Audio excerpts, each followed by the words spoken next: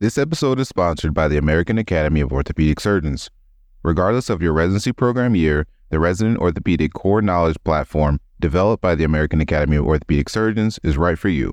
Free to residents, ROCK is an online learning program that covers 11 subspecialty areas with content that's being authored and curated by some of the leading names in orthopedics. And residents can access content for free at rock.aos.org. Get started today.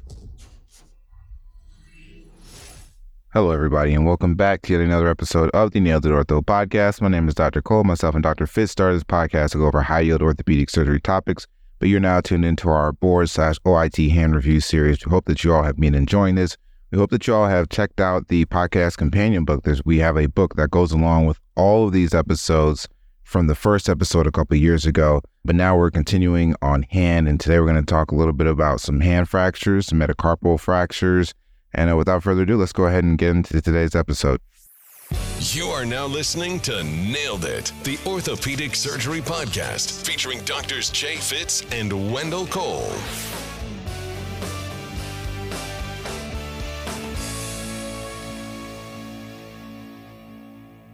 And so what are some of the physical exam tests that can be used to diagnose lunotriquetral injuries? Because we did the scaphoid shift test for the SL injuries. What are the lunotriquetral injuries? Yeah, so it's going to be like the lunotriquetral shuck and shear test. It was basically like you're stabilizing the lunate, you're translating the triquetrum palmar dorsal, and if that causes some pain or discomfort, that's going to be a positive finding. Also, arthroscopy is useful in diagnosing a lot of these wrist injuries and these ligament injuries. Now, what are some treatment options for lunotriquetral injuries? Pretty much the same as scapholunate. It's for these acute ones, you can do a ligament repair. And for the chronic ones, you can do a soft tissue reconstruction. If there's minimal arthritis, you can try some sort of tightrope / anchor with sutures in the lunate and the triquetrum. But if there's arthritis, then you're looking more at some sort of fusion, and wherever that arthritis is primarily is the kind of joints you're going to be wanting to fuse more. Obviously, you're limiting yourself in how much you want to fuse the radiocarpal joint because you want them to maintain as much flexion and extension as possible. So if you're able to just fuse the inner carpal bones, then that's great with some sort of four-corner fusion, versus if there's more kind of pancarpal or radiocarpal arthritis, then you're fusing the radiocarpal joint. And then what is the Mayfield classification used to describe? Yeah, you mentioned a little bit about this earlier, but we can go ahead and dive a little bit deeper into it. But it's going to describe perilunate instability. And typically, like the mechanism for these injuries is you have wrist extension, ulnar deviation, axial load, and then mid-carpal supination. I know that's a lot to think of in your head, but so maybe Googling a picture may help out. And we talked a little bit about mechanisms earlier, but we talked about with ulnar impaction syndrome, you're going to have wrist extension and ulnar deviation. We talked about the scaphoid, you're going to have wrist extension and radial deviation. And then now with these kind of perilunate instability, still wrist extension, ulnar deviation, and axial load plus mid-carpal supination. I've seen a good amount of perilunate injuries in residency. I don't know why. I don't know why, but it happens, but it can easily be missed. So what are these different stages? When you're looking at the Mayfield classification, what are different stages? Yep. So stage 1 is going to be scapholunate dissociation or a scaphoid fracture. So if the wrist is radially deviated during injury, you're likely to have more of a scaphoid fracture. Anterior volar and dorsal ligaments are going to maintain that lunate position. All of these ligaments around the wrist, so you have like the long radiolunate and the short radiolunate ligaments, are going to also play a role in where the lunate is. And then you have the lunotriquetral ligament that's going to help. But so Mayfield 1 is scapholunate dissociation or a scaphoid fracture. Mayfield 2 is a capitolunate dissociation. Mayfield 3 is a lunotriquetral dissociation or a triquetral fracture. And then Mayfield 4 is a lunate dislocation. Most commonly, this happens volarly because there's a natural gap in the traversing wrist ligaments, like the long radiolunate, short radiolunate, the radioscaphocapitate, not a lot is really protecting that volar portion of the lunate. So it's going to want to pop out volar and sit in the carpal tunnel, unfortunately. These are more urgent/emergent type of injuries because you want to get the lunate out of the carpal tunnel to prevent median nerve compression. And so what is the treatment options for these perilunate injuries? Acutely, you want to try to close reduce these. And I guess the technique is somewhat similar to a distal radius fracture. Hang them up for a little while and then try to recreate the injury and reduce these. It does help to have, if your institution has a little mini CR, it helps to try to bring that in there just to make sure you have it reduced, and then you put in some form of immobilization. But these can be very difficult to do. But ideally, you want to fix these early. You can go do a dorsal approach to fix the scapholunate injury, and then you can add screws or wires across the scapholunate interval, and you can do a volar approach to fix the lunotriquetral injury, and also address the carpal tunnel if you need to do like a carpal tunnel release if they have acute carpal tunnel syndrome or anything of that sort.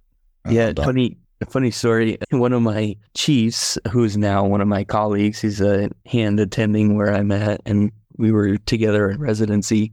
He had a perilunate dislocation while on call. Not himself, he had a patient with one. He went to reduce it because it was a Mayfield 4. It was a pure lunate dislocation, and he reduced it, but he got post-reduction x-rays, and the lunate was upside down in the wrist. So yeah, obviously they were going to treat it with some sort of surgery regardless, but it was quite the interesting x-ray to see the next morning when the lunate was faced the wrong direction. So what technique is this? Yeah, exactly. And then he ended up going into hand and wrist, and so he's well versed in treating those now. That's awesome. Oh man, I think we've hammered the wrist a lot with these traumatic injuries, and we can move forward to some more just hand trauma. And then I think soon we'll probably be done with this trauma stuff. What are the deforming forces just seen in the metacarpal base fractures? Yeah, it's one of those things that whatever attaches to the base is what's going to cause that deforming force. The base of the second dorsally has the extensor carpi radialis longus. The base of the third has extensor carpi radialis brevis. And the base of the fifth has extensor carpi ulnaris. And the diaphysis is typically displaced proximally and ulnarly, especially with that fifth metacarpal fracture. And then what are some of the useful x-rays that you're going to evaluate these metacarpal base fractures with? Yeah, just oblique films. So you want to get your 3 views of the hand, and those oblique films, or you're about 30 degrees pronated or so, can help you just see those metacarpals. This episode is sponsored by the American Academy of Orthopedic Surgeons. If you're an orthopedic resident, it's time to start building the foundation to be prepared for the OITE and ABOS Part 1 exam. The American Academy of Orthopedic Surgeons has partnered with leaders in the field to bring you the Resident Orthopedic Core Knowledge Program. ROC is an all-in-one online learning platform covering 11 subspecialties. You can access the content for free at rock.aaos.org. This platform delivers a comprehensive, structured, standardized curriculum and even includes self-assessment quizzes and performance analytics. And remember, residents never pay to access ROC content. Get started today at rock.aaos.org.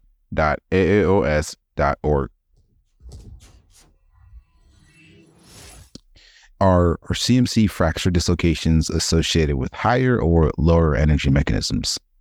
Yeah, they are more the higher energy mechanism, just because you're not only causing a fracture, but you're also causing a dislocation of very well supported joints. The carpal metacarpal joints they have fairly robust volar and dorsal ligaments. And so in order for you to fracture the base, but also cause a joint subluxation or dislocation, it's a higher mechanism of injury.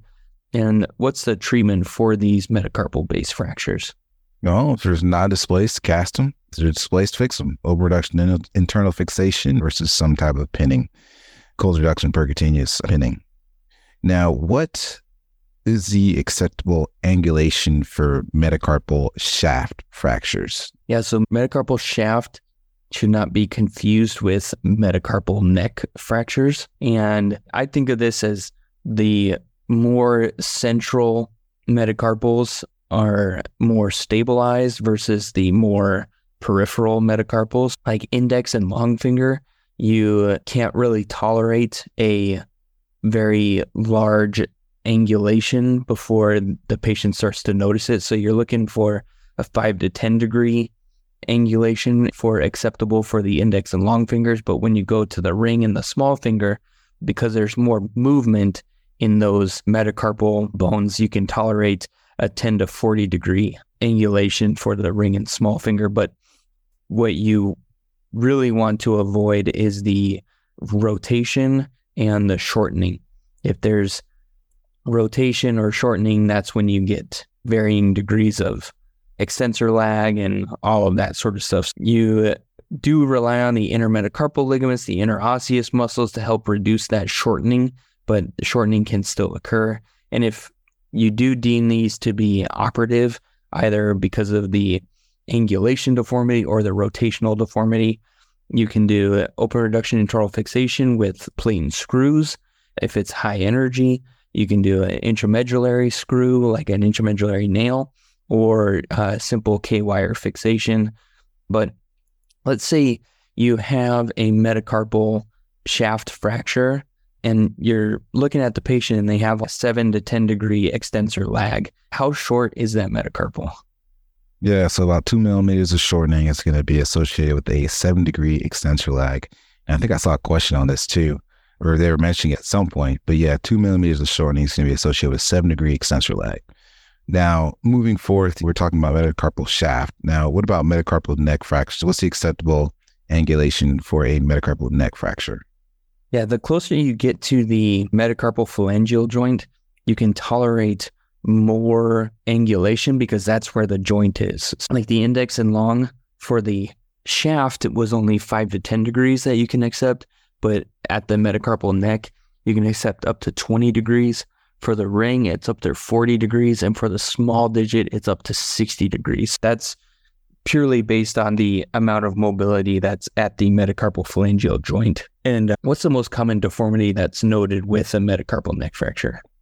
Yes, so this is going to be apex dorsal due to the pull of the intrinsics, which we talked a little bit about earlier, which basically flex at the MCP joints. So again, it's going to be apex dorsal. Now, what is the treatment for at least most metacarpal neck fractures?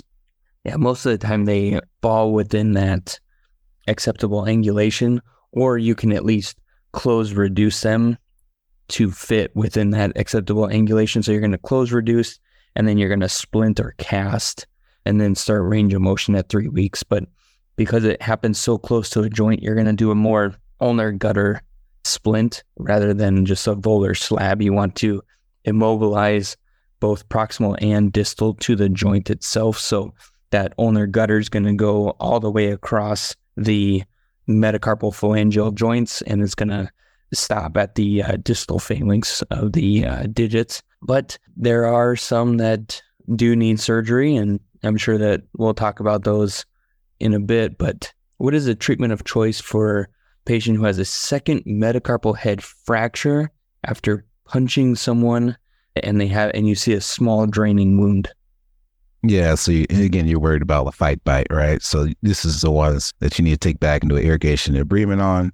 And then if it's a displaced fracture, you may fix it or you may not fix it. But the big thing you just don't want to miss is a fight bite because these can get infected. And then I think Staph aureus is very common, but you also want to cover for Echinella. I think it's the organism which you're concerned about. Yeah. Now, what is the most common direction for an MCP, metacarpal phalangeal joint dislocation? That's going to be dorsal. And the index finger is the most common MCP dislocation site. But it's going to fall dorsal to the metacarpal. And how would you reduce this? Is it just a simple, just pull, high five, splint, and you're done? Or is there something a little bit more to it? It's just a little bit more to it. So again, it's a dorsal or simple dislocation. You want to flex the wrist and fingers. And what this does is this helps relax the flexors. And then you just push the proximal phalanx, just distal and dorsal. So again, you don't want to necessarily hyperextend and use traction and everything. You just want to relax those flexor tendons, and you want to push that proximal phalanx, distal, and dorsal. Say you have an MCP dislocation that doesn't reduce with closed efforts. What may be the issue? What may be stopping that dislocation? Yeah, it's typically the interposed volar plate. And the unfortunate part of this, the reality is a lot of times the colleagues they'll just try that simple pull axial and try and get it out to length to reduce. But what that does is it actually creates a noose of the volar plate around the distal portion of the metacarpal, and it's really hard to reverse that noose once it's already been pulled into place. So if somebody's already tried that straight axial traction, it's really hard to get a reduction after that. What you need to do most of the time is need to go to the OR to remove the volar plate from blocking the reduction. And there's several approaches you can try. The volar approach obviously risks digital nerve and artery injury because it's right near that bifurcation as it goes into the radial and ulnar digital nerves.